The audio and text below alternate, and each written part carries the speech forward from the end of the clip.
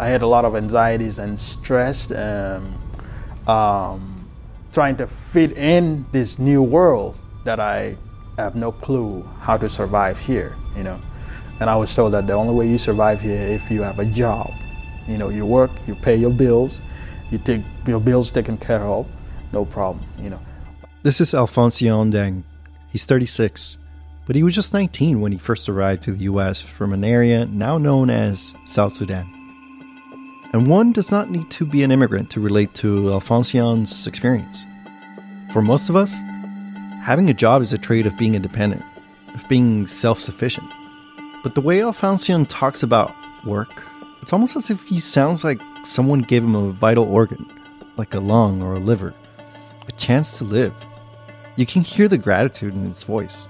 Such opportunities don't exist anywhere, but in the U.S., you know, like right now, I work in a bakery, you know. All I did, I just apply. And there I am, I'm working there. Now they train me, I'm a baker. Never baked in my life before.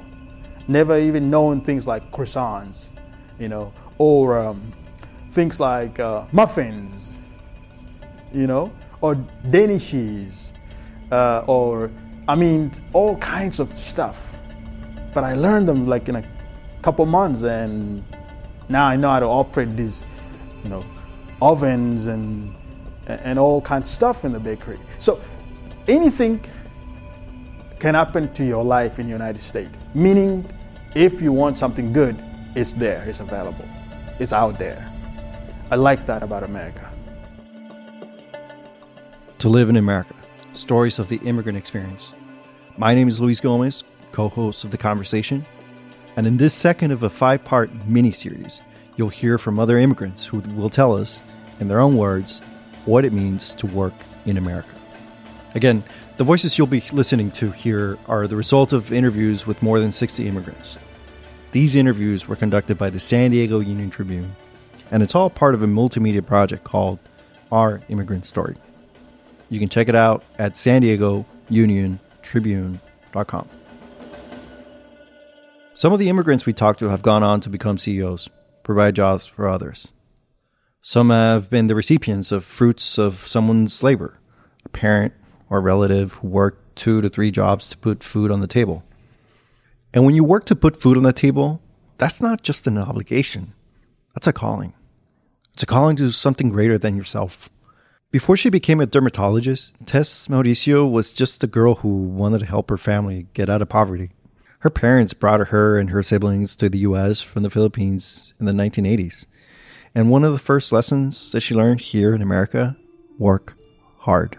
When we came here, my parents both had to work, and they had to take any job that was offered to them. And so, you know, as a 12, 13-year-old child, I really was in charge of taking care of my siblings.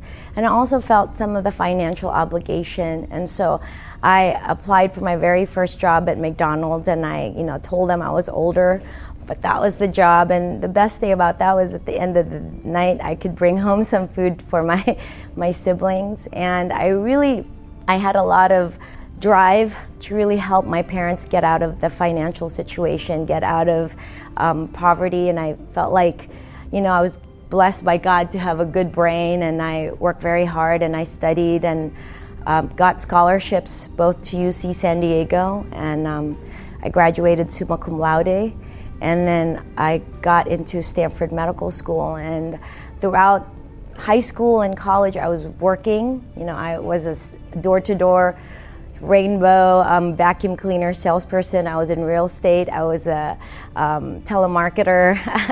I did everything and just try to help as much as I can with the family. My dad also had a lot of health issues, probably due to the stress of bringing 4 kids here. He had a heart attack at a very young age, in his early 40s. And then after that, he also had bad back. He couldn't really work, so it was up to my mom. And for 10 years, my mom worked 2 full-time jobs, never had a day off. And, you know, so as the oldest child, I really felt like, okay, I had to help out, and I had to do what I can to pull us all out of there. And, we look back, we go back and visit that, that little apartment that we had, the very first home that we had, and we all are very grateful because this can only happen in America. Another reality some immigrants face when they want to work is having to really rely on a job that really has no future. For Ali Reza Tarabi, an immigrant from Iran, that's what became of him, which meant that he had to work for a job that required long hours with little pay. I was working minimum 60-hour weeks, and it put me in a position where I had to drop out of school for a year. And for me, I was grateful because I had a job. My whole life I wanted a job, and I couldn't. I see my friends working, I see them driving, going to school, and me even having that job, it made me feel a little like, even though the circumstances weren't normal, it made me feel normal, you know? Coincidentally, a lot of immigrant stories take place in a familiar place, in a kitchen, inside a restaurant. So I started dishwashing.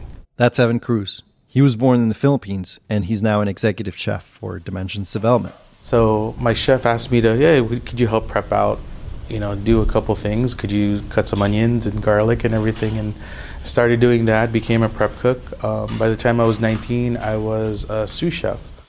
And here's another one. I started working as a busboy when I was in college. I went to The Ohio State University. I was a busboy and then a waiter in the faculty club. So I was well trained by the people there. That's Frank Vizcarra. He's from Tijuana, Mexico. And now he's the operator of a new restaurant here in San Diego.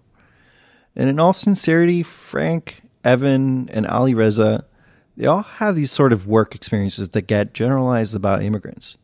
But it wouldn't be accurate to assume all immigrants end up working in a kitchen. Some of them come already with the skill set. Some come with an entire background as professionals. Meet Belize Iristai. She's a conceptual artist, visual artist, specializing in ceramics. For Belize, having the freedom to work as an artist, that means everything. I'm grateful for being able to express myself as an artist, and because it will be harder to do it in my own country, in Turkey, at the moment. To express yourself as an artist, it's not a possible thing to do because of the current government that we have we've been having, and there's no freedom for press, there's no freedom for any artists, and any activities that is talking about against the political view or against the government, that you can't really express yourself. And then you hear stories from people like Dr. Dina Tajran, who's now an OBGYN here in San Diego. But before she came to this country, she was already a successful physician in Iraq. She came here to get away from the war. It was really reaching a stage of unlivable oppression, corruption, economy get back, the city, all of it paralyzed. I was physician at that time, chief resident in the hospital, chief resident in obstetric and gynecology in the hospital. Surgery started to be stopped just for urgent situation, no anesthesia, no medication, beside no safety. My brother, for 1 month, we didn't know where was he. So it reached a stage, whoever get the opportunity to leave, left. Do you think that someone with her background, her education, she could easily get a job, right? Wrong. Even with her experience, Dr. Tajran soon learned that she had to work her way back to where she was professionally. It's just you come here by yourself, nothing in your hand, just whatever you built in your brain, and with a degree that not accredited here, so you have to start from zero to build yourself, to be in medical school back again, So equalized my degree, went through the exams, and entered residency in internal medicine first. I was not accepted OBGYN, any surgical residency, very hard to enter. And then, you work hard, you dedicated, do your job. Then I was chief resident in internal medicine, second year spot open OBGYN. I was offered this spot. I was resident of the year every year and finished 2 residencies here in the United States. The transition to working in a new country is already a challenge. But there's another sort of unspoken challenge immigrants face in making their work into careers. Meet Dr. Lily Cheng. She's a speech pathologist. Not only did she learn English as her second language, she made a career out of it. I was the first Chinese-speaking speech pathologist that was ever produced in the United States. I was the first clinically certified speech language pathologist out of the American Speech, Language, and Hearing Association. This was a very difficult challenge. I not only had to convince people that I could speak, read, and write English, but I could also provide diagnostic investigations of patients with speech language disorders. Further, I could treat them. I could provide interventions. I could make them better, hopefully. Dr. Lily Cheng is a Chinese woman who grew up in Taiwan before coming to the U.S. She ultimately became a professor and director of the Confucius Institute at San Diego State University. After decades as a speech pathologist, however, she still feels like she has to defend her career choice and her love of the English language. Because of the way I look, I am ethnically Han, which is part of the Chinese majority group. People always stare at me and ask me, how come you speak English? And this is the biggest challenge I have, because I'm a speech language pathologist. How come I speak English? And I can speak English. That continues to be until today. After 50 years, after half of a century being in the United States, I still get this question. I would just have to say that my experience in the United States, by having the education and the opportunity to work with people, I am grateful for the gift of English as my tool, as my crystal, as my soul language. All of these stories, these are just scratching the surface. It's unfolding a picture of a much more complex story that is the American experience. Work, career, professional pursuits, these are all just part of it. But it's a big part of it. But another big part of it is how we get there. Because without the help of others, where would they be? Frank Vizcarra, remember him? Something he said struck me as curious. Here, take a listen. I think because the land is a land of immigrants for the most part, people can relate to each other and help each other out. There's no hierarchy, there's no classes, The classes can be,